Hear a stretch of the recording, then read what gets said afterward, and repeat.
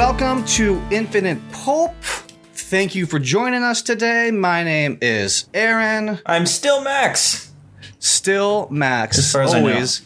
I know. Another special guest today with us. I am so excited about this, and he is here today with us from the lovely state of Florida. I believe you're still in Florida, right? Yeah, I'm still here in the Sunshine State. Well, it's like raining right now, but yeah, still the Sunshine State.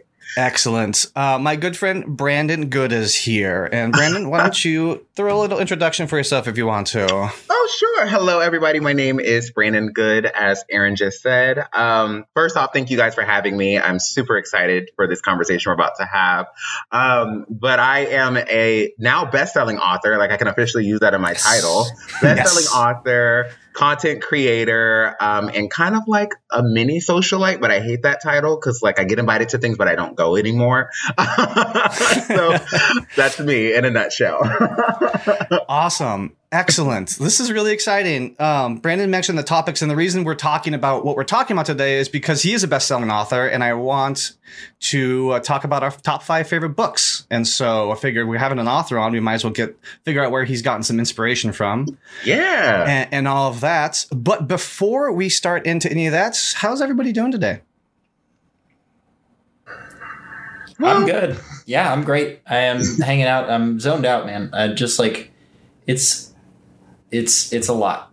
Like it's a lot, and the continuous conversation is a lot, and working with white people to help understand their whiteness is a lot. So I am just a little bit like, I wouldn't say burned out, but like just like zoned out. Like I feel kind of zombified at this point, especially because I feel like I've had to have the exact same conversation like 6 or 7 times at this point with like friends and family and stuff. So I'm almost to the point where I'm developing like a script, and I can just like reference different points of the script. That way it's less mental energy. Yeah.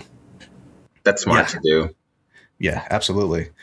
Brandon, how you doing? I'm good. Today's one of the better days, with the state of the world and everything going on. Like, I feel like this emotional roller coaster that a lot of people are going through has just really been intense. We were already dealing with the pandemic, and then, dealing with what's happening in the world right now with race relations and equal rights like that. It literally has put me on like the most interesting emotional roller coaster. But today is a lot better. Like, I had a photo shoot earlier. Like, awesome. So today's good. Like, I'm having a great day today. But it's like kind of what, everyone is saying is like having those same conversations over and over again with people. I think is what's draining the most, because I found that people just don't want to accept it. So it's like, I've just started to like remove myself from certain conversations. Yeah. So, yep, that's absolutely fair. So at this photo shoot, were you the subject of the photo shoot, or were you the photographer? I was the subject of the photo shoot. Yeah, it was. I'm updating my website. I just launched my own business, so I'm like needing photos for that. And then, it's always great to just have photos of yourself like that you can post for content. So I was like, might as well just do this and get this out of the way. So it was a nice photo shoot before it started pouring rain here in Florida, which it does like every hour on the hour. So it was a nice like change of pace for today. Like, I got up, I got cute, I left the house. So it's an accomplishment. Pandemic and all. Yes. What's your new business about, man? Oh, so I just launched my own consulting agency. It's called Good Things Consulting, where I'm focused on providing creative services for clients. So whether you're an independent, consultant on your own, or like someone who's starting a business, whether you already have a small business or you have a big business and you're trying to figure out, why your logo isn't resonating with your clientele, or you need a revamp to your mission statement. So anything that you would need creative wise, I would be able to provide for you from my company. Oh, so sounds like Infinite Pulp needs to hire and some redesign. We can talk that offline. Definitely, I can hook you guys up. Excellent. I like it. We can look at what you guys have and like maybe provide something new. But yeah, yes. So my company has officially started, and I think it's been something I was toying with for like the longest time. And like with the state of the world and life being short, why not just go for it? So yeah. No, absolutely. I had a similar epiphany the other day. A few weeks ago of like where I wanted my life trajectory to go and how I want it to be different than it is now. Yeah. And so I was just like, I feel this. Yeah, I'm right there with you, man. Awesome. Well, the main reason we have you on today is to talk about books, but let's also do a little bit of publicity too. You know, throw some of that out there. Always be pushing, I guess, and selling. That's what it is. Always be selling. That's what we should be doing. Yes. So, walk me through. Let's do your first book first. Okay. Just a little bit of touch on it, and then I want to kind of get a little deeper into your most recent book because I have a few questions about it. So let's go with the first one. Absolutely. So my first book was published in 2017. The title is The Secrets of Eden. And it basically is a young adult fantasy novel where we have a Cinderella retelling of sorts, but with a Black gay male lead, kind of modeled after myself, where this young man named Eden, he is an orphan, technically in the kingdom. His mom has disappeared for about 7 years now, and his dad he never knew. And he gets invited to a ball one night, and he goes because it's a masquerade ball, and he hits it off with this guy in the garden, and you find out the guy that he hits it off with is the prince, who's supposed to be finding a bride at this ball, and then it's a whole bunch of mess there. Yeah. But, you know, there's some forbidden magic, there's some murder mystery. So that was the first book. So that was 3 years ago now, which is crazy. Like I feel like it was yesterday. But the best way to describe it to people is like if you took Harry Potter with Cinderella and like the TV show Scandal and put it all in like a pot. So what more could you want? Absolutely, because that sounds wonderful. Listen, I'm trying to be like Shonda Rhimes, you know, a little bit. Absolutely. You know, every chapter has like a twist and turn in there to kind of keep you wanting to read more. So yeah, it was a fun ride to write the first one. So excellent. Secrets of Eden. Awesome. Well, go guys, check that out. Amazon. Let's do it. Let's do that. However, there's another one. Man, 2 books. Jeez. That's 2 more than almost everybody I personally know in my life. So this one, I'm going to spoil the title for you. I'm sorry, because I love it so much. It's so beautiful. And it's called Unorthodox Remedies. And it is a poetry book. And kind of I kind of want to feel like maybe not necessarily inspiration, but just kind of like what drove you to write this one, because it's a departure from your fiction versus now you're into poetry. So kind of go through that a little bit, and then let's talk about it. Yeah, so Unorthodox Remedies honestly was not my second project that I was going to put out. So what happened was I'm in the middle of re-editing a manuscript for a superhero novel. So that was originally like my second fantasy novel that was coming out. And I was having some writer's block recently. When I say recently, I mean like before COVID happened, because I forget how long we've been on a pandemic. But it was like back in January, and I was hanging out with one of my friends who's also, he's like a music artist. And so we were just talking creative things, and he was like, well, what's going on? And I was like, I'm just having so much writer's block. And he was like, well, just take a break, and like walk away from it. And here I am as a writer, like, yeah, I know to take a break from it. And so I honestly was scrolling through my iPhone, because I do a lot of my writing in my iPhone. As a writer, you should always be writing wherever you can. So I dropped down to my iPhone, and I came across this poem that I wrote last year. And something in the poem, like some of the imagery and symbolism, was in a poem that I had written years ago. So I like went through like my poetry portfolio, and I'm like pulling out all these poems that were connected that I had no idea were even connected. And so then it took me a couple of weeks to kind of format them all into an order that told a story, because I find that people, if they don't get poetry, it's hard for them to understand it without like a story involved. So I put them all in a story, and then Unorthodox Remedies was born. So this book is about love and finding that love that you think is perfect for you, and then realizing that love is not perfect for you, and the destruction that comes from that, which we all, I'm sure, can relate to on some level. And then after that destruction of what you thought was the perfect relationship, rebuilding and rehealing yourself and that self-love. So that's where the second book came from. It's amazing. It's wonderful. Like you did such a good job, because I'm going through it and you're explaining what I am. Like I'm the person that doesn't just like look at poetry and get it. Like, because my mind wanders so I don't know if I just don't have like the focus to like really tone into like the words. But when it was put into a story, after the first few, I was just like, oh, okay, yeah.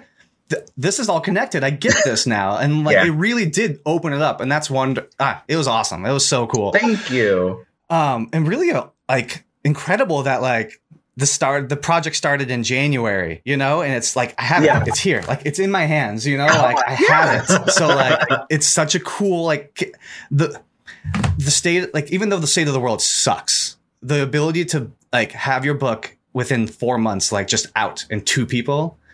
Yeah. Is so cool. And like, I just love that. So. Thank you. Yeah. My first book taught me a lot about like how to get it out quickly. And I just honestly, once I figured out what I wanted to do, being a writer, I don't want to be famous. I just want to inspire people. And so with this one, of course, I didn't want to go the traditional publishing route because trying to pitch a poetry novel is kind of hard right now because everyone wants the young adult fantasies. They want the murder mysteries. And so I knew how to market myself. I knew who to contact to get it, out there.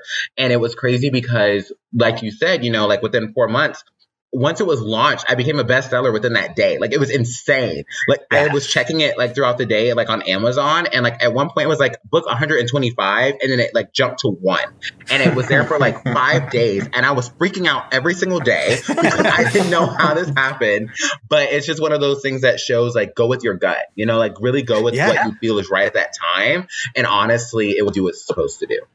Yeah, it's really good. That's why it happened. Like, I really love it. And I have a few questions about it. Yeah. If I could pick your brain. And I don't want you to peel back the meaning behind things if you don't want to peel back anything. So feel free to just say, no pun intended. Let's go for it. So like, the first thing I kind of wanted to do is just what led you to do different font sizes and different placements of the stanzas and all those around like all of the pages. I like noticed that throughout and I thought that was really cool. Yeah. Like, what's kind of the structure behind that? So the book, for those out there who will read it, who have read it, who are interested now from this conversation, the book is told from the perspective that love is an addiction. So the first is split into 3 sections. So the first is the addiction, the middle is the overdose, and then the last section is the rehabilitation. I won't spoil that there's a hidden section in there. But when writing it and formatting it, I wanted it to feel like you were going through this journey with this person. And also, granted, too, formatting a book to pages, like it has to make sense. And with poetry, I had to do it to where everything was together. Because if not, certain people don't know how to read stanzas, so they would have been off. So I had to figure out how to convey this story in the perfect way. So certain poems are bigger than others, and then you have some that are smaller, some that are like 2 on 1 page. So that was how I kind of figured it out, was figuring out how did I want to read the book, and then that's how I kind of like just formatted it. Awesome. Yeah, that's really cool because there was like, I'm looking through it, and I think the first time I noticed it was when I was looking at one page and that had this really long poem that was large in font and this short poem that was very small in font. And I was like, that doesn't make sense. Like, it does, but like that's not necessarily how you conventionally do it. And so I think everyone like, just to see how it's formatted, I think it's worth it. I think it's so cool. If it makes you feel any better, my grandmother thought there was a misprint in her book. She called me hysterical because the overdose title is flipped upside down to kind of symbolize that. Mm-hmm. And she was like, I thought my book was printed wrong. It's upside down. And I was like, no, like it was designed that way. And she was like, oh, great, because I was calling Amazon to let them know I got a bad copy. So it was like one of the funniest things ever. Like literally having to explain to your grandmother that that's how it was supposed to be. Man, that's awesome. Thank you. That's great. Okay, I have a couple questions and just a few things that I wanted to ask you and noticed about some of the poems, and then we'll jump into it. And so I really enjoyed. The problem is there's no numbers on the pages, so I can't like call to like, okay, guys, on this page, this is what it is. But there is a poem in here that you go through 12 dates. Yes. And I love that because for me, I have written here 12 Dates of Christmas because it just kind of reminded me of that. But it's just a like first date, second date, and then you start like, okay, wedding bells, fights, loneliness. You're like, you know what? Like, I've been in relationships where like after the second date, you're talking about like loving and like getting married and like just having those conversations. I felt it was really just apropos of kind of the conversations you have in between those kind of dates. Was that mostly like kind of what you were going for there? It was kind of putting our relationship in like chronological order. And so I'm going to spoil something, but like, so when you read it first date and then when you get to the end and there's for another first date, you're like, wait a minute, what's happening? So I wanted to showcase like, first date is easy. There's nothing there. Second date, okay, we're getting there. But then the deeper you get into the relationship, sometimes more of the problems start to surface out. And I thought about that in a sense of like what I've been through in a relationship, because like you said, like by the third or fourth date, you're talking like pretty heavy stuff. Or once you're dating or official with someone, like those pretty heavy conversations start to come out. And so that's what that poem is about, is like everything isn't always pretty. And, you know, once you get past the honeymoon stage really of dating, you're now in this relationship where you're having to realize, is this for you or is it not for you? So that's what that poem is really about. Oh, wonderful. Excellent. This is what we should do with all poems, I think. Get the authors on and talk to them, because it makes me understand. You know, it helps, you know, the explanation part. Absolutely. The next one I wanted to ask about was your inclusion of the planets and Saturn particularly, because I wanted to just kind of see if we talked about in the poem, it talks about why this person's taking you to Mars. Mm-hmm. I want to be in Saturn. Yeah. You know, and then I wish you took. So this is the way I read the poem. Okay. I read the poem of somebody who is looking at somebody, because in this part of the book, I don't want to necessarily spoil anything. Like, we kind of know it's the length of a relationship, right? So there's going to be tumultuous times. Yeah. There's some tumultuous times in this part. Mm-hmm. And so the way I read it was, why didn't you just take me to Saturn? If you took me to Saturn, things just would have been different. Even though they wouldn't have been different. The exact same thing would have happened if you would have gone to Saturn too. But I've been in that situation where you're like, oh, if I just would have gone there instead of gone here, maybe they would have been different. Yeah. But later in the book, you also recall back to Saturn, yes. And it's a really good thing. And so I was like, well, did I just miss the whole point of the first poem, or did they really know what he wanted to be at, or was it like? So I'm not gonna say that it's necessarily one or the other. I'm just gonna say that people should read it and find out for themselves. But if you want to talk about it, So what I'll do, I'll talk on it. So with Saturn, in the first poem, Saturn is like a metaphor for happiness. And so what does Saturn have that a lot of planets does not have? Rings. So this person was thinking that, their relationship was leading to marriage, like their relationship was leading to happiness. And so why did you bring me to Mars? Mars is the red planet. Mars is the angry planet. Like, you brought me here to break up with me. So it was like that whole type of thought process. And so when that character gets back to Mars, I won't spoil it for everyone, but like, you know where they are in the story. So like, it's one of those things to where when you reach that place of happiness, you know, you can look back and say, maybe that wasn't the time for me to go there to Saturn. Like, you know, maybe that wasn't that time for me, but now I'm there, you know, and that's where I am now. So that was what that was about. But yeah, you're kind of on it. Like, yeah, it was writing that poem. I call it Letters to Mars, because we've all been there. Like you said, like, why didn't we just do this? Like, why didn't I just do that? Or why didn't we just, you know, this was the easy solution to our problems. But sometimes those things aren't easy solutions. And that's what that poem is really about. Awesome. Yeah. I'm glad I got half You're of it. Good. You're doing good. Like, some people don't get it. You're learning me some poetry right now. I'm very excited about it. This is my very first poetry book I've ever finished. So nice. This is be proud. Congratulations. I don't have a whole lot else, though now I kind of makes more sense about what Pluto means. And so the only other few things I had, and then I can open this up to any kind of questions that Max may have, or we can just kind of move forward. But I just wanted to call out the fact that there's a poem in here about how much you hate Mondays, and it's wonderful. It's not necessarily about that, but necessarily like, I'm just like, yep, you wrote a poem about hating Mondays. I love it.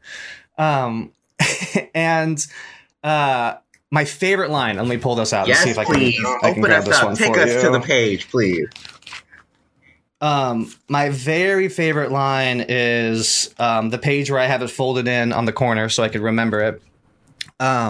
It's the last line of one of your poems that says, "I'm tickled at your mistake because now I'm free." And then there's a hyphen that says, in italicized, "and you're stuck with everything you gave me." And I love the rhyme, but I also just love, like, sometimes, at least the way I interpreted it, kind of when I was thinking about it, is sometimes when you are with somebody for so long, a lot of the pieces of you are given to that person.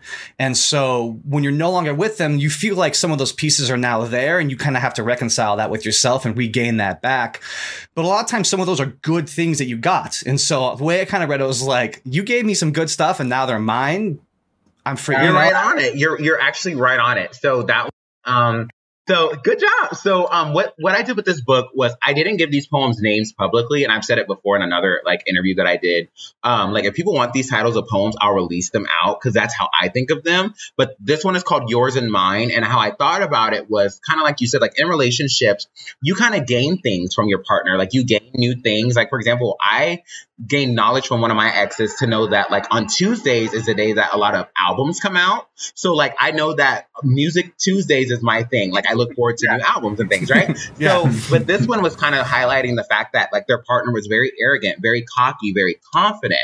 And what they took from them was their confidence, because once this person kind of left them, they were broken, you know, but when they left them, they also took parts of them, which were the broken parts. So now that this person is free from them, you know, kind of when you have like those bad exes, because we all have had bad exes, where you're kind of like, woo, I'm done. I'm free. Like, you know, jumping for joy. And you realize that, hey, that wasn't for me. But guess what? I'm good. I'm good without you. Thank you so much. Like exit stage left. I'm moving on. So it was kind of that thought process. So you were right on it. Yeah. Awesome. Yes. It's wonderful. A little pat myself on the back. I now understand all poetry. You can come to me for anything. You did it. You accomplished the poetry. I did. I can do a diploma. Well, go pick it up now, everybody, because Unorthodox Remedies, like everything inside of the book is wonderful, but it looks really good on your shelf because the design on it's great. It's a really good endorsement for his creative consulting, because just look at that cover, guys. Thank you. Yep, I designed the cover myself, so thank you so much. I'll pat myself on the back for that. Yep. Do the colors have a very specific meaning to everything? Because I kind of noticed that they're all broken up in three, kind of like you were going backwards first and then forward at the end, almost. Look at the cover, guys. Figure it out. That one I'm not going to explain. I'll let them figure that out on their own, and they can hit me up if they think they have the answer. Yes, absolutely. So, like, do you have anything else, Brandon, that you want to share that's just kind of dying about the book? Or I think with this book, what I will tell people is that because someone has asked me to read this like within the last couple of weeks, but like this is a book that took me to be vulnerable to a place that I've never been vulnerable before with writing. And I've gotten more comfortable talking about it because a lot of these poems are based off of my relationships. So the dedication page, I took a note from Taylor Swift. I dedicated the book to my exes because I wouldn't be the great person I am without them. And I wouldn't be who I am without those lessons. Now, granted, they may not be the best people, but I was able to take something from those situations and turn it into a positive. So when you're reading this, understand that these are emotions that we all have encountered, and don't be afraid to start conversations with your friends about this book. Like, tell your friends about this book to have those conversations, because you'll find that you're going to go through those emotions that you went through in those relationships, and it kind of opens those doors that you may have been afraid to talk about before, to where you can kind of now talk about it with your friends and people who can relate to it. So that was why I wrote it, was so people could honestly relate to, you know, those types of emotions, and not being afraid to honor that and be able to say, I grew from that, and like have conversations to inspire other people. Yep, that's an important lesson. We should sound clip that and just put it out to everybody, you know? So pay attention to that one there, folks. Thank you. Max, do you have anything you want to ask Brandon, or anything before we jump into what are we watching? I have so many questions, but I'm gonna try to keep them relatively straightforward and not so broad that like we could sit here and talk for 2 hours about it or 10 hours about it. One of my biggest questions when I encounter poets is like, is there a poem or poet in particular that drew you to the art form? Because for me, like, poetry is hazy. It's really difficult to navigate. It's like wandering through a cemetery in the fog, and I keep stubbing my shins on these concrete headstones. I always feel like I am an invader there. What for you is like the genesis of your love of poetry? So my genesis of the love of poetry started when I was in elementary school. I was a part of this program called Young Authors. So like my first published book was not like a real published book, but in elementary school, they let us like publish whatever book we wanted to publish. Like they handpicked us as writers. They were like, you are going to be a young author. And it was like a legit program. Like you got cookies every time you went, that's like every child's dream. So I've always been a writer. And so one thing about writing that I always learned was like, in order to write successfully, you need to be reading as well. And so I've always taken like AP literature, AP English, like all those boring classes. And so within those classes, I would have to read like those hardcore like lit books like Candide and like Grapes of Wrath and all that stuff. So I would be drained mentally reading those books. So I would like search other books that I could really enjoy. So there's an author / poet by the name of Ellen Hopkins. She wrote Crank, and she wrote all these other books after it where these books are told in poetry / prose. So like the designs of the pages are very different and it tells a story. And honestly, that's where a lot of my love of poetry came from, was her, but also Langston Hughes. Langston Hughes is one of my favorite poets. And one of his poems, Dreams, I had to recite in elementary school as well. And it's always stuck with me. And so when I thought about this book, that's where it came from, was that my love of poetry was from those two people, honestly, Ellen Hopkins and Langston Hughes. Fabulous. And then my other question is, when you think about poetry and you broach poetry with people who aren't as familiar with it or as like comfortable with it, are there poets that you point them to that are sort of like gateway poets, like stuff that's a little bit easier maybe to understand, symbolism that isn't as obtuse, language that isn't necessarily inveigling, that sort of thing?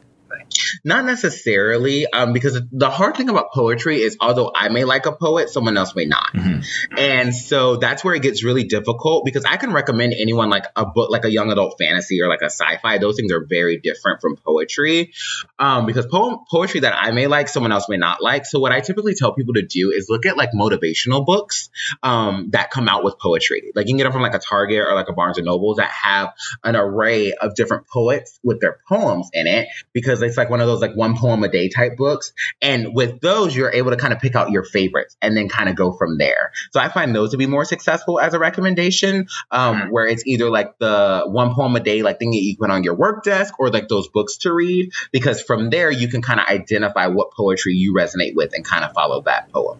Cool. Thank you. Yeah, no worries. All the questions, Max? All done? That's all I've got for now. I could keep going, but I think we have to get through this next list, because this is going to be a hefty topic. Oh, this is absolutely going to be a hefty topic. Before we do that, though, let's jump into a little game. We started doing this game and playing with our guests now as well. Okay. So it's what are we watching?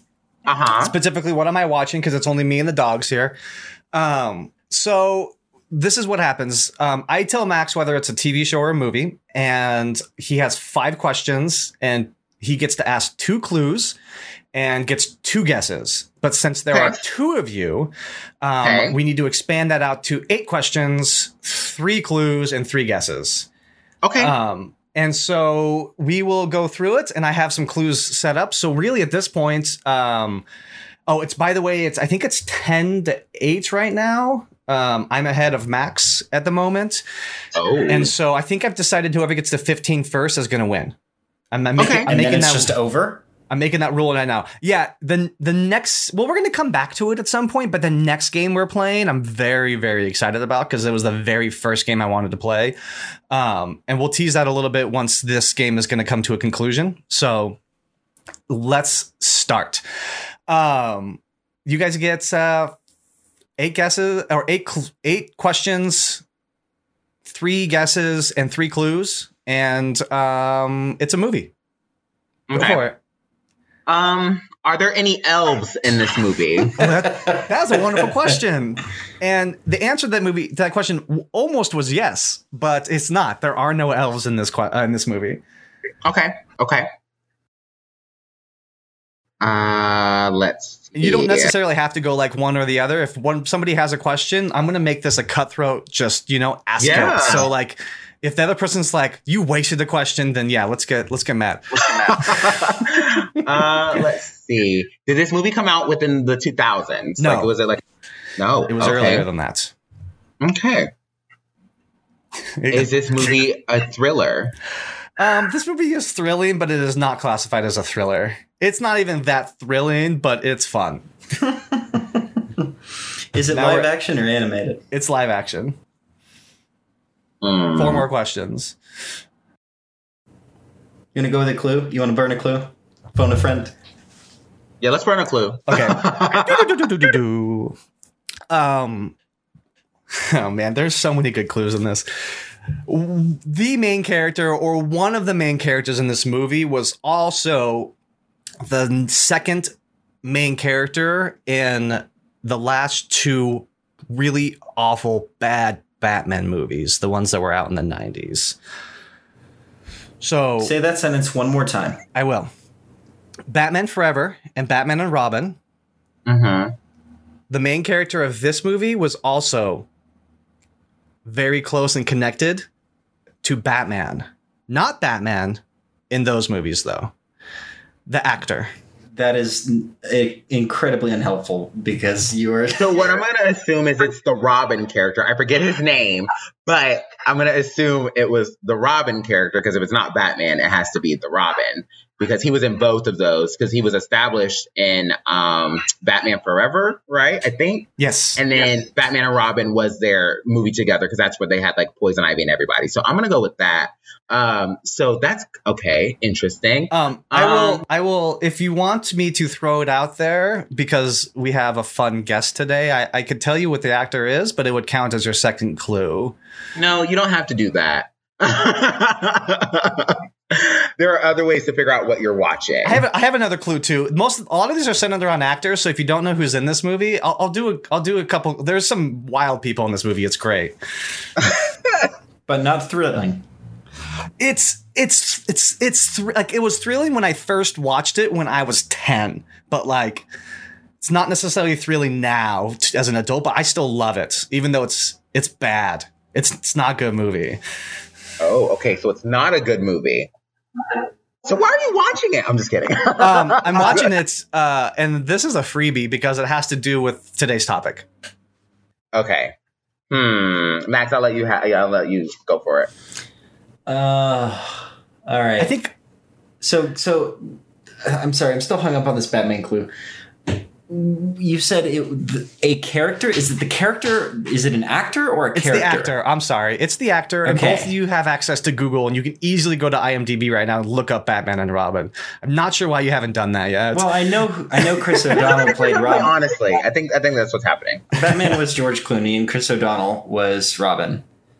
Okay. So, and then the bad guys in those 2 movies, I'm pretty sure that there was that was Two-Face with Tommy Lee Jones, and Riddler was Jim Carrey. Yep, that's Batman Forever.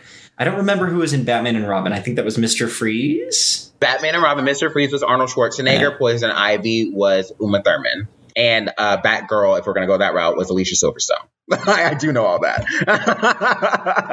Mind you, that movie is horrible, but I love it because they introduced Poison Ivy into the franchise. Yes. Yeah. Oh, gosh. Poison Ivy. I love Poison Ivy. Okay. Oh, so you said the character. Just give me the clue one more time. I'm sorry. Okay. The main character Okay. The main actor in my movie I'm watching right now is also in the last 2 Batman movies in a very close relationship to Batman. Okay. Oh, you know what it is? It's Alfred, and it's that old British actor, and I forget his name. He's the one with the droopy face. Now, I'm not questioning your sleuthing skills right now, but did you ever see him in a main role? Yeah, he was like the wise old man in some other movie. I've seen him in a ton of character actor stuff. Okay. So okay. I have a question because I think I know what this is. Okay. Is this movie, because this is going to be random that I know this, so bear with me. Is this movie based off of an Ernest Hemingway book? It's not. I will throw out that it's not. But we know it's based on a book because that's what we're talking about.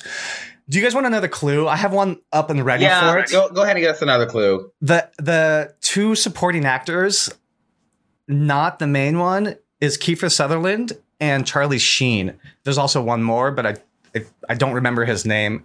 He looks like Matthew Perry, but I don't think it is Matthew Perry. Charlie Sheen and Kiefer Sutherland. Oh, yes. You're watching The Three Musketeers. You son of a gun. Yes. That was my next. Yay! I haven't seen that movie in years. I was on the fence. I remembered Chris O'Donnell being in that, and I remembered what's the one that's about the Scent of a Woman, and then I'm pretty sure Kiefer Sutherland is not in Scent of a Woman. So no, that's Al Pacino, man. They are very different. They both have great voices, though. Yes. Yeah. We did it. 10-9. I adore this movie so much, and it's bad. It's bad. Yeah, but the fact that Tim Curry is in it just elevates it to such a great level. It's fun. It's a lot of fun. Like, it's thrilling, but not really thrilling. It's like a fake thrilling. Like, they're not ever in real danger, but it's still like fast-paced action, fun adventure. It's great. So, yeah. I love this game. This is a lot of fun. Thanks for playing, guys. Yay! Dude, let's get into our top 5 favorite books now that we're 35 minutes into this podcast. Who wants to start with their top 5? Why don't you, Brandon? Why don't you go, since you're the guest? If you get to choose, you get to choose who gets to go first. So you can pick yourself or any of us. And Max can go first. Okay. Excellent. So what I want to do with this, and we've done top lists before, and so but just kind of a reminder, the typical rules is it's very unlikely, but if we happen to have the same book that's our favorite on here, the person who has it ranked higher gets to talk about it more, and then the other person will come in and talk about how much they love it. Gotcha. I think it's fair to have the person who has it up above. These should not be, or they may be, whatever you feel like. To me, these are my 5 favorite books. They may not be the most impactful to me, but they're my favorite that I have. And they're in no random order at all. And so you could rank them 1 through 5 if you want to. You don't have to. It's just kind of up to you. So with that, Max, let's kick it off. Sure. So I'll start with my number 5. And this list is always hard. I'm gonna order them just because it helps me to check in with myself about how I process all this stuff. But number 5, is Harry Potter and the Sorcerer's Stone, because that book just captures such a childlike sense of magic and wonderment. It's very fun. Yeah, there was the added component being an American of like the weirdness of the otherworldliness of British culture that sort of compounded the otherworldliness of the wizarding world, that really made it a lot more tantalizing for me as a kid than I thought it would. So we read them as a family growing up. My dad would read it to the whole family and do silly voices and stuff. And it was awesome. And that book has stuck with me. I still go back and read that sort of every couple of years just because it's so delightful. Yeah, that's a good one. It is. I love that book so much. It's also, I think, my favorite movie that they have as well. Oh, for sure. They nailed it with the first book and the first movie. I feel like those went kind of hand in hand. Granted, they removed the Midnight Duel from the movie. I'm not bitter, but that book is definitely amazing. And I remember getting it when it first came out, and I still have it somewhere in storage. So the original copy. Dude, yeah, I love that book. It's so good. Excellent. Brandon, why don't you go next, and I'll go last. Yeah. Okay. So my number 1 on my list right now is Hero by Perry Moore. Hero was a book that inspired me to be an author, first and foremost, because it talks about, have you guys seen the show The Boys on Amazon Prime? Yeah. Okay. So it's similar like that, where there's a main character living in a world of superheroes where they're they're not the best. And he is coming to terms with his sexuality, but also he is realizing he has powers. Those all seem fine, but you realize his dad was a sidekick who no longer likes heroes, so he hates that. And then he feels that his dad may be homophobic, so he's like, well, I'm kind of screwed here. And then there's a mystery at foot as well. It's a really good read. It's a young adult novel, but it's pretty thick. I've read it in a day. Don't ask how. But it's one of my favorite books because I got to interview the author before he passed away years ago. And so it's always kind of just stuck with me as like a great book to read. I try to read it at least like once a year. Awesome. That sounds really good. Do you have that any place like in the interview, or is it just kind of like what you got to do, or is it like out there that people could go look at? The interview was done over the phone. Like so in high school, I was a journalist for a newspaper called Florida Today, which is part of Gannett. So like the Orlando Sentinel, like they're all on like the same company. So I had reached out to him because I was a writer for the newspaper at the time, and we were able to talk on the phone. And I still have like our email chains. Like he and I used to like email each other back and forth, and I have those saved in my email. It's like so crazy. But yeah, so I still like have like all like the documents and like all the stuff and really like things from our conversation. Yeah. Yeah, that's awesome. That sounds great. Actually, I'm gonna try to look and check that. I need to write that down. Look into it. It's really cool. Like the way they did it was really cool. Kind of think of like Sky High meets like Batman or something, or like Batman Begins. Honestly, like it's dark, but it's funny too. So put those two things together, and like you have Hero. Yeah, that sounds wonderful. Sweet. I guess number 5. I guess I'm gonna go just from the bottom. It's Dune is one of my favorite. It introduced me to like because whenever I had always read a little bit of fantasy, but Dune was my first like adult sci-fi book is I guess the best way to put it. Is it just kind of led me down a path of like my written sci-fi of something that I really love. It led me to Blade Runner. It kind of just really made that genre like something that I really wanted to pursue and kind of get more into. And I got to be honest, I don't typically reread books, but this is the next book I'm going to read. I've decided. My list is composed of books I could not put down. So while I had to look up some of the plot from Dune today, just so I could figure out and remember to talk about it, I'm like, yes, I do remember that. I just remember we were driving down to Mexico with a bunch of different folks, and I'm just like glued in the bus to like Dune, and I'm like going through it. And that was one of those like you read it in like 3 days because like I just could not put that thing down. And it really just really took like. It made me really interested and kind of took off my sci-fi love. And so I attribute a lot to Dune. You can tell it's a book written by a geologist. That's the thing I always have to point out. It's like, it's so fascinating to see like authors' voices and how they reflect their livelihoods, typically outside. So like comparing him and Tolkien, for example, like Tolkien was obviously like a language professor. And Frank Herbert was so obviously a geologist because he spends pages talking about rocks. And I dug it and I love it. It's so good. Like that just satisfies that like analytical, like academic side of my like small brain, where like I have to have that kind of like piece in it. Yeah, I just really like, I love people writing, just anybody writing about stuff they're passionate about. Like it really comes out. So I'm glad he put that stuff in there. Yeah. Amazing. Max, let's do it. Number 4. For me, yeah. So I think number 4 is probably going to have to be Something Wicked This Way Comes by Ray Bradbury.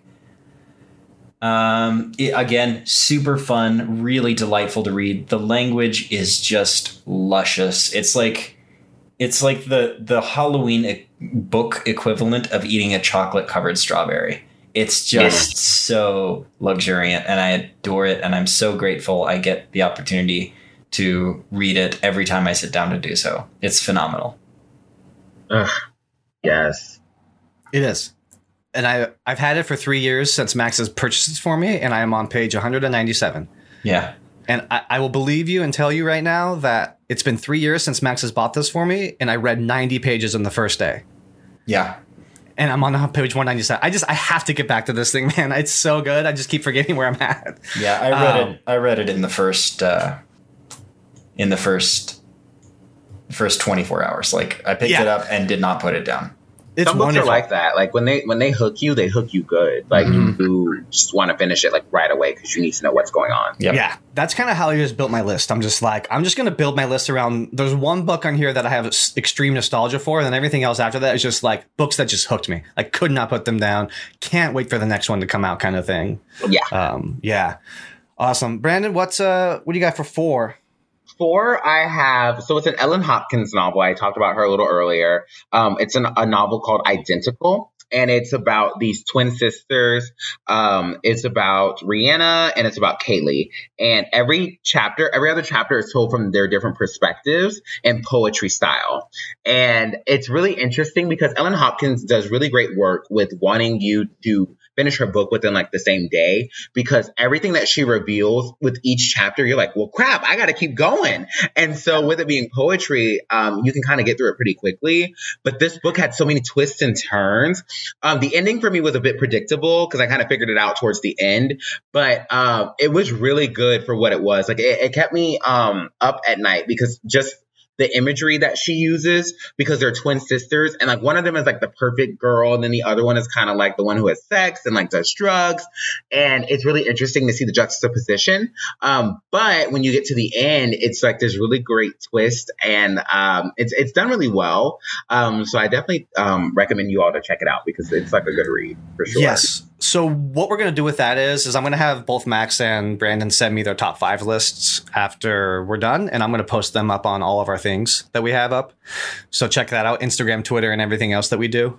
That way you can check a look at all of the books and take a look and read. I have a question for you before we get to the next one, for both of you, actually. And I was thinking about this as you were talking. So when you're reading a book, what really, like, is there something that you particularly look for that really grabs you to get it? Is it the way it's written, the prose? Is it the story, the plot? And I don't really necessarily want an all-encompassing answer of like, yes, it's all good, because we understand that a book that has everything is amazing, right? What I'm kind of looking for is this, like, is just that one piece you're like really draws you in to a novel or to anything that, and it can be different for different things, but just kind of like speak on that a little bit, if you can. For me, it has to deal with the author's voice. I love hearing the way they write. Like when you're reading it and you hear it in your head, it's really interesting to see how an author can really take words and like they're really so loud, like, and you can connect with it and you know exactly what they're doing. On top of that, for me, it has to deal with that first chapter. To be honest, like the first chapter will tell me exactly what this book is about without telling me what this book is about. What I mean by that is that first chapter has a job of reeling you in, kind of showcasing some of the themes that are going to happen, doing it subtly, but sometimes in your face. And the way they end that first chapter too will let me know like if this is a good ride or not. So for me, it's like a 3-part triangle. The final thing that I look for with it too is the back cover copy. So I'll pick up a book because it's pretty, but that back cover copy is like a true, like small synopsis of what I'm going to encounter, what I'll face, and what we will experience by reading this book. So those 3 things kind of do it for me. Oh, excellent. For me, I think, so I'm really superficial about like first impressions of books. I've spent a lot of time getting better about that, but like, I was that kid who would walk into the bookstore and be like, wow, this book has a dragon on it. I want to read it. You know, like it was pretty simple for me. So I really enjoy covers that capture me. And I know that's kind of cheating because typically the artist, especially in published books, doesn't have a lot of say about what goes on the cover of their book, which is heartbreaking to me every time I think about it. But I really like a cool cover, and I like script that isn't too ostentatious, right? Like it doesn't look too self-important. So like presentation means a lot to me. And then when I go to actually like read the book, I want to read that first paragraph. Like I don't even give it a chapter. If you don't reel me in that first paragraph, I'm done. Because I have lots of stuff to do and lots of stuff I want to do, and I don't have time for a book that isn't exciting for me from the first paragraph. So that's pretty fickle. but it's what I do. No, I'm right there with you, man. I like care a lot about the cover of a book and looking at it, and I will often pick up something because it looks really cool. But I think like what pulls me in more than anything else that I've ever had is the author's ability to feel like they're sitting down next to you telling you the story. And to me, and I know not like that's a very specific way of writing, but that's just like something that you do that. And I don't really care what else is wrapped in there. I'm probably going to finish it because I just love the fact that like they took the time to write in a way that they didn't make it feel like they were distanced from you. It just made it feel like I'm here. I'm with you. Like I'm right next to you. It's almost like oral history, you know? And I really love Tolkien does an amazing job in The Hobbit of writing that book. Like he's just around the campfire looking right at you and telling you the story. And that really captured me. And ever since then, I just have really flooded and wanted to recapture like that feeling of just the person, you know, I love that. It's amazing. Where were we? I'm sorry, man. I asked Trey the question. Is it my book? It's mine, isn't it? Heck yeah. Awesome. Let me talk a little bit. So here's the thing, guys. When I was younger, I used to watch my parents were really into animation. So I got a lot of animated movies in. A lot of big things about animated movies is anthropomorphic animals, right? Like you get that a lot because you really just can't do that, you know, except for the beautiful Jim Henson Company. They do an amazing job. Martin the Warrior is my fourth book, and it's the only book. I have two books in my mind from when I was younger that stick out in my head: The Mask of Zorro, and I had a obscene obsession with Zorro when I was younger. And this one, Martin the Warrior. Martin the Warrior was the very first Brian Jacques book that I read, and it was the first of the Redwall books that I read, and I was just at that like 5th, 6th grade level that those were perfect for. And it really like Secret of the Nim, like Once Upon a Time in the Forest, like these like movies, and it just like I found the book that just went with it, and ever since then it's really, I love anthropomorphic animals. Like it just makes me, and I know I can connect it back to Redwall, to Martin the Warrior and all that, and even at that point it's a wonderful book. It's great, and you should all check it out. I'm actually currently right now as part of like I usually am reading like 4 books at a time and kind of just pick up whatever I feel like whenever what I'm in the mood for.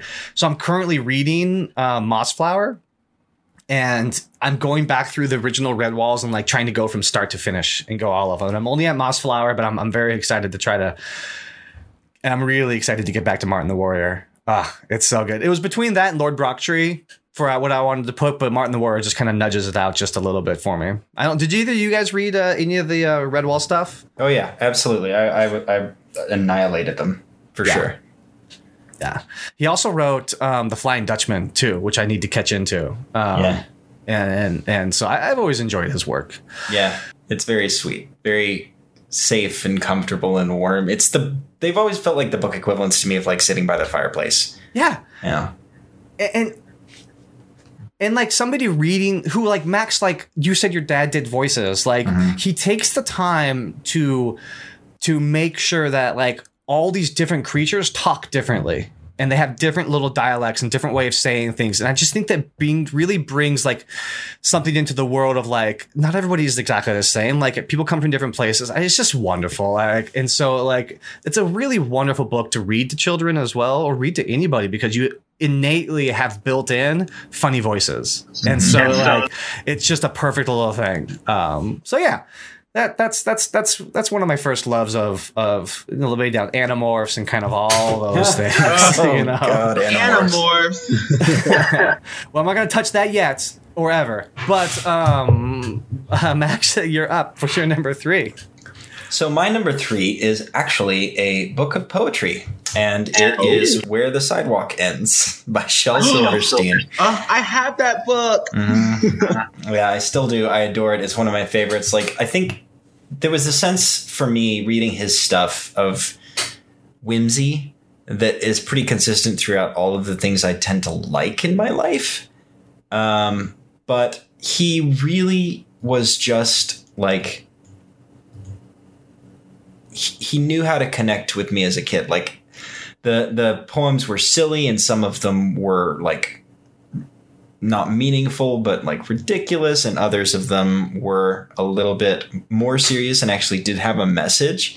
And so it was just like this amazing balance that he struck of like ridiculous, over the top craziness. Like, I'm writing this poem from inside a lion and it's really dark in here. Like, okay. Like, that's so silly.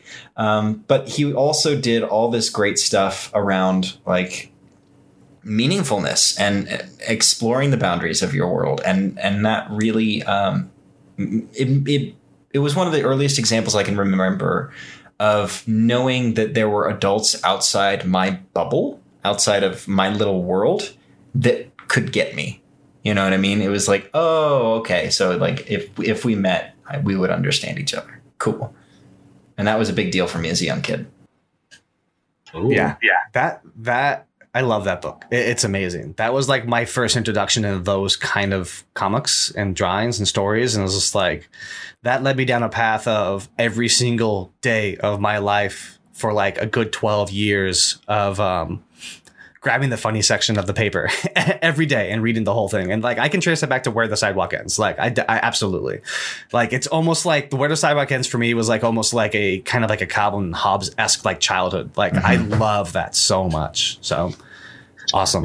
It's definitely a great book. Like I said, I have it in my room. It's like a part of my room decor because I found it at, I think it was like a garage sale. Okay, don't laugh. But like I have it because like I got it. I remembered it from childhood and I was like, oh my God, like I haven't seen this book in forever. And I got it for like $1.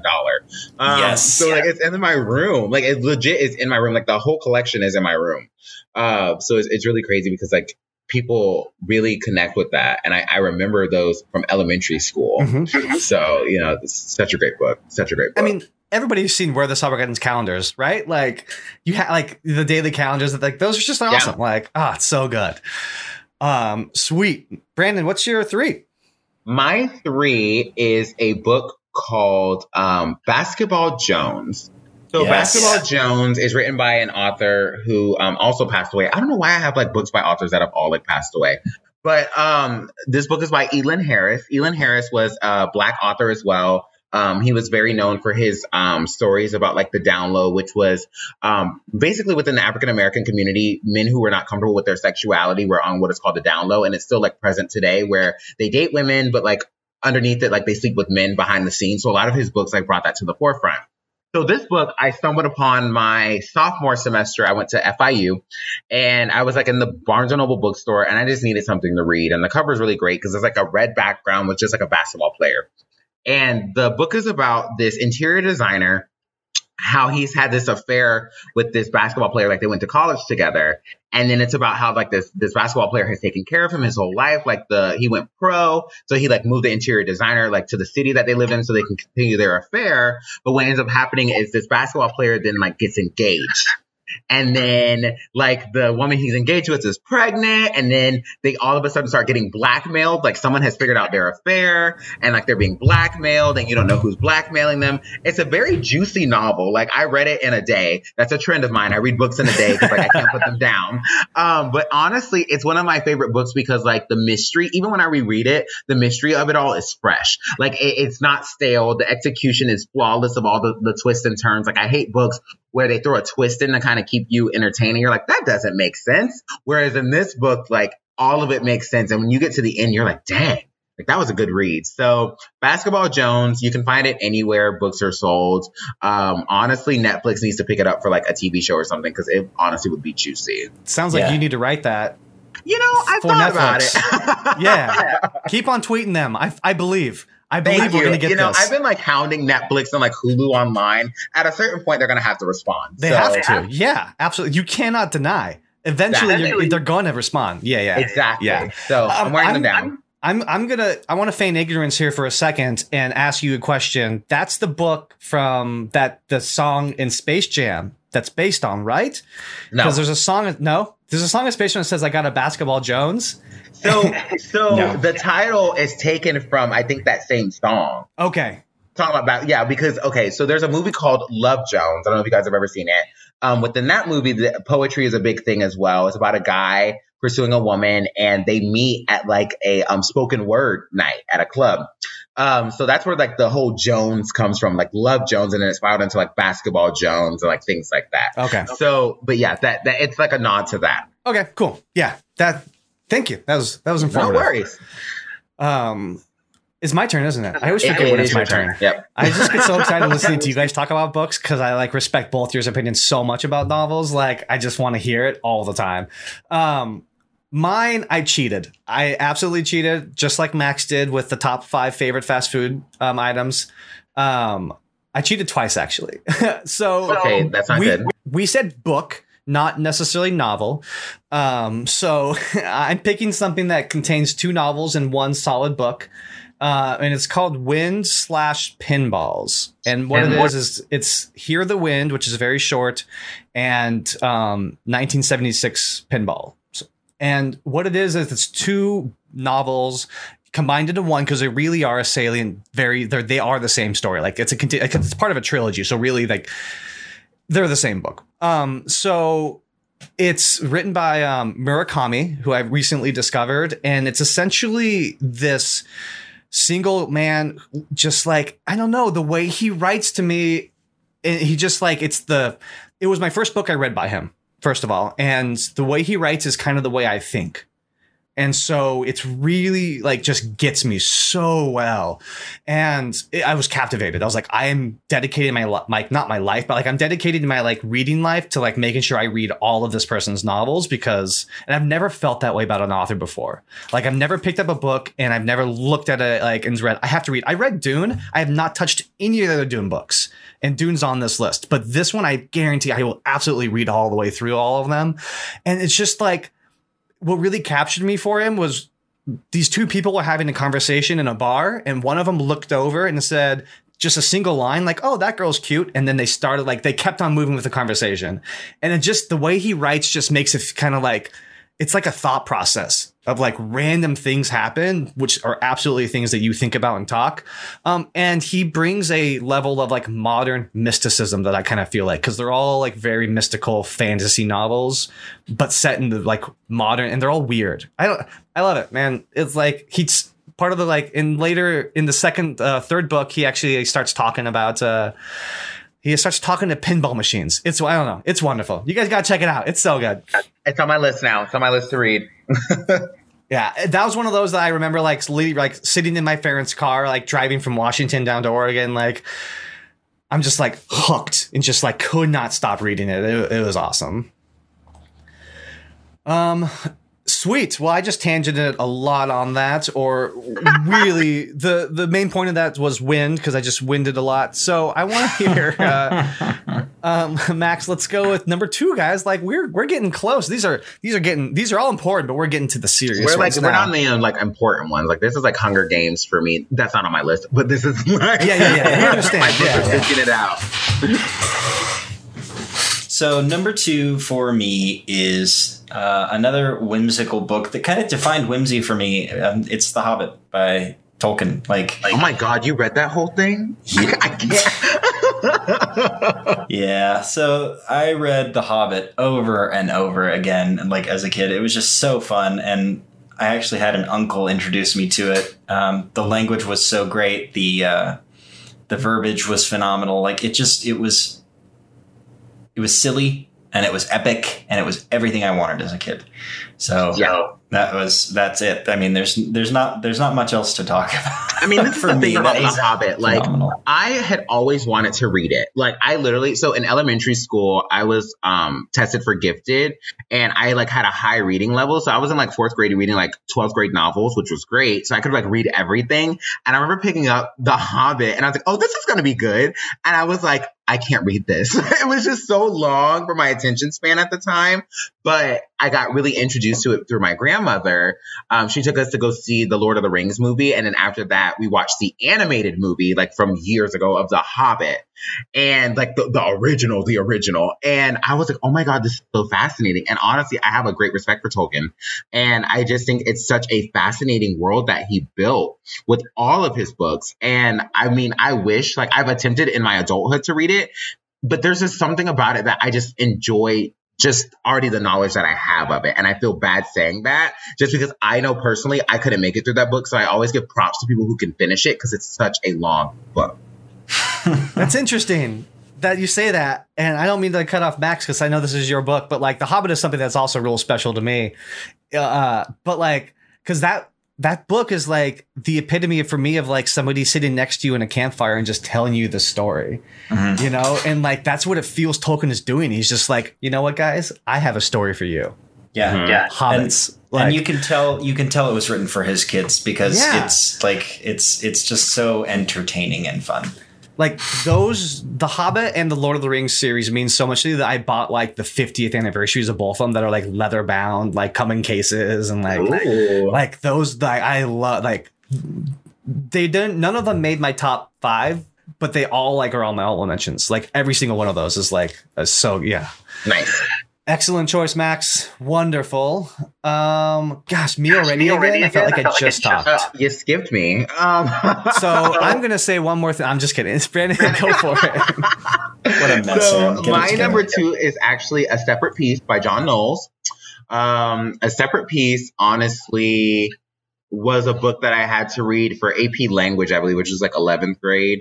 And honestly, the book is just about friendship for those who don't know. And it's honestly about the dynamics of friendship because you have these two characters who are very opposite of each other, but they have a great friendship. But then plot spoiler, one of them hurts the other one purposefully. And you're like, whoa, did not expect that coming, you know, and then it's dealing with the fallout from that. And it taught me a lot in high school, but even still to this day, like I reread it like every other year because it's such a powerful book and the message of being comfortable with yourself. And you find that, I think his name was Gene. Hold on one second. Let me cheat off my note here. Because I haven't read it within like the last year and a half. So yes, Gene is like the character that I grew to hate because just like he was so envious of his friend, and it was just like, live your life how you want to live it. Don't get mad at someone else because they're living their life. And that's what it came off to me as. But it's such a great book about like friendship and like growing. And because they were boys, like I could easily relate to that. I couldn't relate to being in a boarding school, but I could relate to, you know, being a boy and like growing and like having those boy friendships and investing and really getting to know each other. And so this book, I highly recommend for a lot of people because it's a really real book. Like there's no magic or anything involved. It's like a real book and it really touches on experiences that we all can relate to. Wonderful. Yes, gosh, there's a lot there and I love all of it. So check it out. I guess it's my turn now. Now can I go? Is it okay? You're allowed. Okay, I'm sorry. Three Musketeers. That's my number 2.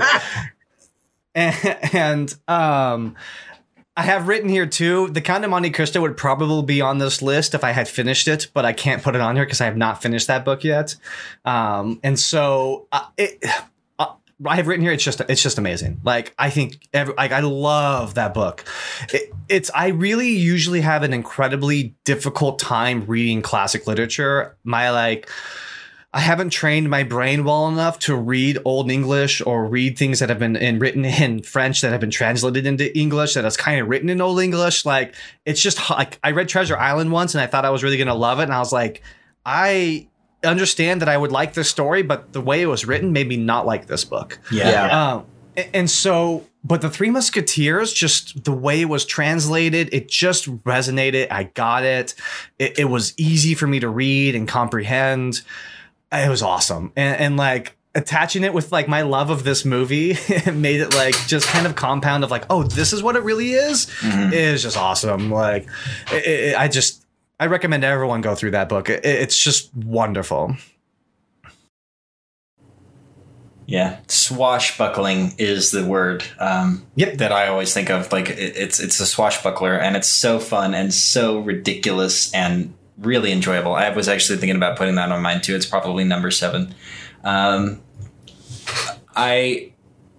think it's also important to point out, especially while we're dealing with all the we're dealing with right now, that Alexander Dumas was black. And that's something that a lot of people don't know, and a lot of people fail to point out when kids are reading this, like as assigned reading in school or something. And it's awesome. Like there are not a lot of historical alternate history fantasies that I've been exposed to in that are that much fun. And so knowing all of that just really was transformative for me. Yeah, absolutely. I did not know that. That's awesome. I was unaware. So that's a good. I would recommend checking out Max if you want to look at something. If you like Michael Crichton at all, he wrote Pirates Landing, which is a historical fiction book about pirates, and it's pretty fun. Like, it's a swashbuckling, fun book. You know, and the Crichtons, it's one of and the story is really cool because it was a manuscript they found after Michael Crichton had passed away in his apartment that like he gave them permission to like publish, you know? Neat. And so like it's really like cool, the whole and just kind of fits the whole piratey thing. And so I lended a copy to my friend about 12 years ago and I still haven't received it back from her, so she must really like it. So if that isn't an endorsement, then I don't know what it is. Someone stole it from me for 12 years to read it. Excellent. Brandon? Are we at number one? Okay, so my number one... Wait, are we? Was that... I said 3. Yeah, so it should go Max first, right? Max is number one, because mine was Three Musketeers. Right, I got confused. I'm getting confused, guys. I had one too many whiskeys, and I have a third, so I apologize for that. Don't shake your head, Max. We're having fun. Professionalism has just gone out the window at this point. Do you know what the title of this podcast is? What is professionalism? It's not Infinite Drinks, Aaron. God. All right, my number one. I'm gonna give everybody whiplash here and take us in an entirely different direction. My number one is actually East of Eden by John Steinbeck, and I adore that book because of the importance that, like, the central lesson that it taught me. Like, I had such a difficult time wrestling with Steinbeck's work because it was so dense. My first exposure to him was The Pearl, which is literally the most depressing story ever. It's like, and there's no, and that we'll talk about that later. But East of Eden was brutal and realistic. Like, it felt like there was a purpose behind the story of sorrow, and he kept you going. And central to that book is an old translation of a word from Hebrew that is consistently miscommunicated in various translations of the Bible. There's a phrase early on in, I think it's Genesis, actually, where Cain and Abel are talking and God says to them, the devil stands at your doorstep and you overcome him, right? And the translation of this word is, depending on who you talk to or which translation you read, is must, may, or can. Like, and obviously each of those means a lot of different things. And so this character goes off and like consults with people and finds that the original Hebrew translation means mayest, and thou mayest overcome him. And that notion to me of Timshel which is the Hebrew word, is so profoundly powerful and impactful to me. And the awareness that like we are given free will and we have choices and we have opportunities before us and we make decisions and we suffer the consequences of those decisions, good and bad. So that's my number one. It's one of those books. It's like 1,000 pages long. It's a monster. And I don't recommend it to people unless they do love to read, because it's just like, for most people, it's not worth it. But I adore it. And that's always going to be my number one, I think. Okay. That's a good one for sure. Yeah, absolutely. Well, man, Brandon, do you want to follow that up? Like, I know, like, seriously. So my number one is by She Who Must Not Be Named. But my number one is actually Prisoner of Azkaban of the Harry Potter series. Yes. So the reason why Prisoner of Azkaban is my number one is I felt Prisoner of Azkaban took what we knew from Chamber of Secrets and Sorcerer's Stone, amplified it, but then also it was the tonal shift of the series. Like Prisoner of Azkaban, I felt no one was safe. Whereas in Sorcerer's Stone, I was like, oh, it's cute, it's magic, we're at Hogwarts, there's a little bad guy, moving on. Chamber of Secrets, you're like, oh, there's a basilisk on the loose, but we know everybody is safe. Where I felt Prisoner of Azkaban was like, there were Dementors, there was Peter Pettigrew, there was like this whole other thing that we were not even aware of. Like there was like already this overarching story that things tied into that we were not even like registering yet. And so then when you're like getting through Prisoner of Azkaban, you're like, whoa, this is like messed up on so many levels. And I felt like that book really executed the tonal shift that was needed for that series, because after that is when we go right in the Goblet of Fire, you go right into Order of the Phoenix. And I felt that without Prisoner of Azkaban being as great as it was, there was no way we were going to believe the depth and darkness of this series without that tonal shift of that novel. Mm-hmm. Yep, and it starts from the very beginning, right? Like he's fighting with Dudley. He goes out to the park, and there's an evil black dog that wants to eat him, and it's like, well, okay, here we go. Here we are. And then like a Dementor pops out too, or something. Like I feel like it was just like all over the place. I just felt like we knew, like you said from the beginning, that book was going to be dark. And even in the movie too, you just feel it. Like you just know something is like not good here. And I think my favorite thing was the whole twist of Scabbers. Isn't his name? Yeah, Scabbers. Yes. Ron's rat. When you find out it's Peter Pettigrew, and you're like, well, what? And like your mind is like blown. And I felt like that book to this day is like one of my favorite books for that reason. Was there were so many things introduced where they were executed all flawlessly. Now, I can't say that for all the rest of the books because I have issues with a lot of the other books, but like for this one, hands down, my number one. Yeah. Nice. I don't really want to share my opinion about this book then. Are you about to hate on The Prisoner of Azkaban? Are we going to fight on this podcast? Like, come on, I'm ready. Come on. No, I can actually tell you exactly what attributes my not necessarily disliking, but I think this is my second least favorite book out of all of them. But I sincerely believe it's because I watched the movie first.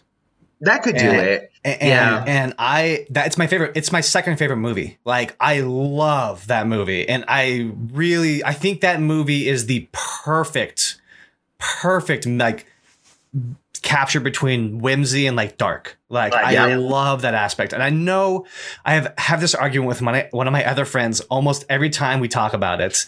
And because we have the exact opposite opinions. He doesn't like the movie and he loves the book. And I don't care for the book and I love the movie. And I think that's because my version of that story was presented to me like 5 times as Prisoners of Azkaban from the movie before I even touched the book. So like that is my Prisoner of Azkaban. So the differences in the book really, really bothered me because I liked what they did in the movie more, you know? And so I think that kind of like gets down to it. I think it would be opposite probably if I read the book first. But So that's why I don't like it all that much. To each their own, you know. I feel like Potter books are very interesting because everyone has like their specific favorites for their specific reasons. But my thing is like I feel the movies sometimes don't do the books enough justice, and that's where it gets very difficult because the books have such great knowledge. The movies for me are somewhat watered down. Like I felt like the first movie was great. I feel like the first 3 were good. 4 for me is where it derailed, and I was like, I'm having an issue with this because the inconsistencies, and I mean, I'm sorry for us to be off topic, but the inconsistencies of the Polyjuice potion within the movies drove me insane. Because it was like 1 minute we have their voice, the next minute we don't have their voice, and I was like, I need you to figure this out because it was not like it just was so much back and forth. Like it was literally back and forth, and then even like the execution and Goblet of Fire where Dumbledore comes marching out and he's like, Harry, oh my god, throw your name in the Goblet of Fire. Like what? No, I don't disagree with it that some of these things have been just butchered from the books. Yeah, absolutely. But I feel like Yeah, I don't know. I love Prisoner of Azkaban. That movie is so important to me. Like, it's just not like I want to mention I want to get off topic. Hold on, just one more thing, and how I am frustrated at the fact that the Cursed Child is just a retcon for the Time Turner. That's all I'll say. Can we? Let's not even. I can't. I don't have the mental capacity today. All right. We will not tear down J.K. Rowling and whoever did all that shenanigans. We'll save that for another day. All right, let's do it another day. I didn't want to touch anything else. I just wanted to touch that is purely a retcon, and you know it. Yeah, you know they're trying to retcon that, and it's bull. Right. Anyways, sorry. That was a wonderful number one. You guys are excellent.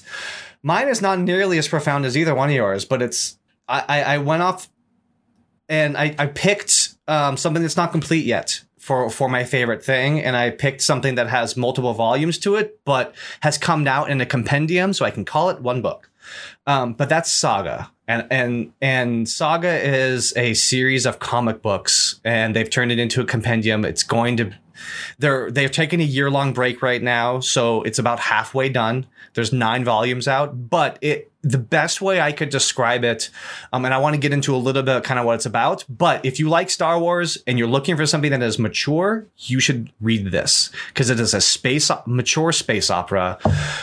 It's essentially it's like the information you get at the beginning is you have this child who is this who's not supposed to exist. Essentially, these 2 different races that they didn't think could mate have mated and it produced a child, and they hate each other and they're warring. And the really messed up thing about it is they've decided to not mess up their own planets and started warring on a 3rd planet. So there's another race that comes in the heart of it, and there's just the journey it takes you on from start to finish, and it's only halfway through. I don't know. It touches on so many things that are amazing that I recommend it to anybody who really likes sci-fi and wants to kind of touch into the comic book world. I think you should this is where you should start. It's my one thing of I'll buy this for you if you want to try it out. I think I love it. Okay. Well, send me a copy. I have all of them. I can send you the first one, and if you love it, we'll look at that. Yeah, we'll talk. Yeah. Let's get the address going. Yeah, absolutely. But yeah, that's my number. That's all, everybody. We all finished it, right? God, those are our top 5 books. Heck yeah. And we are perfect in timing right now. Gosh, we are professionalism, Max. Totally Come on. We were mapping that out perfectly. And the Three Musketeers movie, they're receiving their awards for completing their job. Look at and that. D'Artagnan is now a he's a musketeer now. So everything just wraps around. Well, that's those are our top favorite books. Everyone should go read all of those. Do you guys want to? I have a list of things that I don't want to touch on at all. I just kind of want to say these are my honorable mentions that I thought about. Do you have something that you want to just run through real quick of saying these are the things that I also considered putting on my list, but I didn't? Sure. Does either one of you have? Yeah. Go through it if you have it, Brandon. So on mine, I just have a couple honorable mentions. One of them is Lord of the Flies. I found that book was amazing to read. I had always heard about it before I read it, and it was better than what I thought it would be. And honestly and truthfully, I feel like during this pandemic, if you were to put people on an island, we would have a recreation of that. My other honorable mention is Animal Farm. Animal Farm, I feel we're living through that right now in our country. Spoiler alert. But I feel that book really described corruption in the best way by using animals and how ruthless they were. And it was pretty scary. I remember reading that and I was like, what the heck? A pig? The symbolism, the imagery, all of it was so perfect for what he was trying to convey. And then last but not least, Oh, the Places You'll Go by Dr. Seuss. That book was given to me as a gift from high school, as my high school graduation gift. And it's always appeared in my life. I can be at a random grocery store and they'll have All the Places You'll Go keychains. And it's so weird. But it's such a great book because it's so inspirational. It's so short, but it's so to the point. And I feel that everyone needs to read that book at least once in their life. Absolutely. Yep, I agree. 100%. Max, do you have any honorable mentions you wanted to throw out there that you prepared, or did you just? No, you've touched on all of them. I think I absolutely had to mention Something Seuss. So if we've already covered Oh, the Places You'll Go, then the other one is the Lorax. The final lines from the Lorax are just profoundly impactful right now, dealing with issues of white supremacy culture in our country. unless someone like you cares a whole awful lot, nothing is going to get better. Yes. It's not. Right. So yeah, I love that book too. Pretty much anything Dr. Seuss was phenomenal. I am also a huge fan of Three Musketeers, like you talked about. And if we're gonna skip over and do non-book books, I'm a huge fan of Watchmen. Watchmen is a graphic novel, technically. I love Watchmen. It also deals with issues around like what we're dealing with right now, police brutality, and who watches the people who are supposed to be watching over us, right? And policing the police. And it's very, very well written. It's Alan Moore. Dude is Looney Tunes. Like he is I'm pretty confident he's not mentally stable. But he does an amazing job of telling this story. So, did you enjoy the miniseries? I haven't watched it yet, but I'm actually one of the few people who enjoyed the movie, and so I'm worried I might not like the miniseries because everyone is like, the movie was terrible and the miniseries is great. I like both of them for their own reasons. The movie, of course, like it's its own thing, but the miniseries I felt really took the story and continued it in the best way. And I don't say that about a lot of things. I definitely say watch it, especially with what we're dealing with right now in the country. Like it's very relevant to it. Yeah. Check it out. I'm 3 episodes in. Like it's good. It's definitely worth watching for sure. So I guess my honorable mentions. I wrote down a lot of them, and I'm not going to talk about a whole lot except for a couple of the important ones. I already mentioned The Hobbit. Pretty much all Lord of the Rings, the 6 original like Lord of the Rings books, but like specifically the Two Towers. So my typical reading style is when I read series, what I'll do is I'll read a book, take a break for another book, read the next series, take a break, and kind of do that. The Two Towers was the only book that I have ever really read that I immediately jumped into the sequel. Like I had to know, I had to finish, I had to go to Return of the King. So that one really always sticks out to me of just kind of, it's also my favorite movie of those series. And so it's just kind of this very special place for me. Heart of Darkness, I think, is the most beautifully written book I have ever read in my entire life. That does not hold up well in 2020, though. No. I think what I'm talking about is the way he structures sentences and the way like it feels like I'm flowing and like moving with his language of what he talks. And I think that's what I mean. Not necessarily the content, but the way he like structures everything, like the way he puts words together. It's just something that struck me as like I had never, ever experienced that before. And it was something that I thought was really kind of artful. And then I had my 2 graphic novels were Watchmen and The Long Halloween. Max has already talked about Watchmen. Long Halloween is just a really cool Batman story about Calendar and like Calendar Man and like all these different really cool things. So check it out. Like look at The Long Halloween. And then the last one is Storm of Thorns because it just, the Game of Thrones had a really impactful part of my life as far as reading the books and watching the TV show. And I was really into it. I loved it. And Storm of Swords was my favorite book out of the 5 that he's written so far. And I couldn't put it down. I like hours. I finished it in 2 days. I think Storm of Thorns is like 900 pages or something like that. Like it's like the best, like most reading I've done in the shortest amount of time. I could not put that thing down, but I didn't feel like it really hit me like all the other ones. I just thought it was just really interesting and good and awesome. Like, so that's why it's on my honorable mentions and not my top 5. Then that's it. Yay! Those are honorable mentions. So what I want to do now is don't forget, folks, if you want to see these books, read them. Max and Brandon are going to hopefully send me their lists after we are finished here. And I'll put those up on all of the Instagrams and the social medias. But before we do any of that, Brandon, I would like you to sell yourself for a little bit and tell us where we can find you and where we can find your books and do everything you want to do. You can find me on Instagram. My personal Instagram handle is at b.good. That's with an E at the end. It's silent. So b.goode. You can find me on Twitter at BeGoodWrites. As far as my new company, you can follow at Good Consulting on Instagram as well. Excellent. Max, do you have things that people like to find you at? I'm Max Baron. Read on everything: Instagram, Twitter, Facebook, YouTube. Come find me. Say hi. Gmail too. I am Damp 3D Mango at everything. DMP 3D Mango. And also you can email us at podcast@infinitepulp.com. Send us your favorite books and we'll read them and let you know what we think about them. But that's pretty much it for today. Thank you so much. Go freaking pick up Unorthodox Remedies, please. Yes. It's on Amazon right now. You can get it in digital and paperback copy. Can you do hardback or is it only in paperback? Only in paperback. No one really reads hardback anymore, and it's easier just to have a paperback on a plane nowadays. Absolutely. Nope, I'm with you. And so please go pick that up. It's really good. I like it a lot. And I think you will too. And so thank everybody. Brandon, thank you so much for joining us. Thank you guys for having me. It was so much fun. I have to come do this again. Yes. Absolutely. Yep. We are absolutely having you on again. This is going to happen.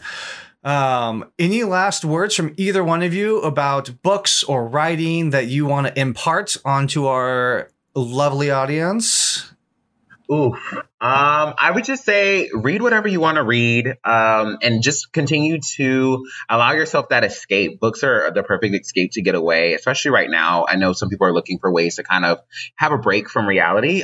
Pick up a good book and just, go for it. Some people like to look at a book that's pretty from the cover, or you like to read the back cover copy. Whatever floats your boat, get a book and just do it.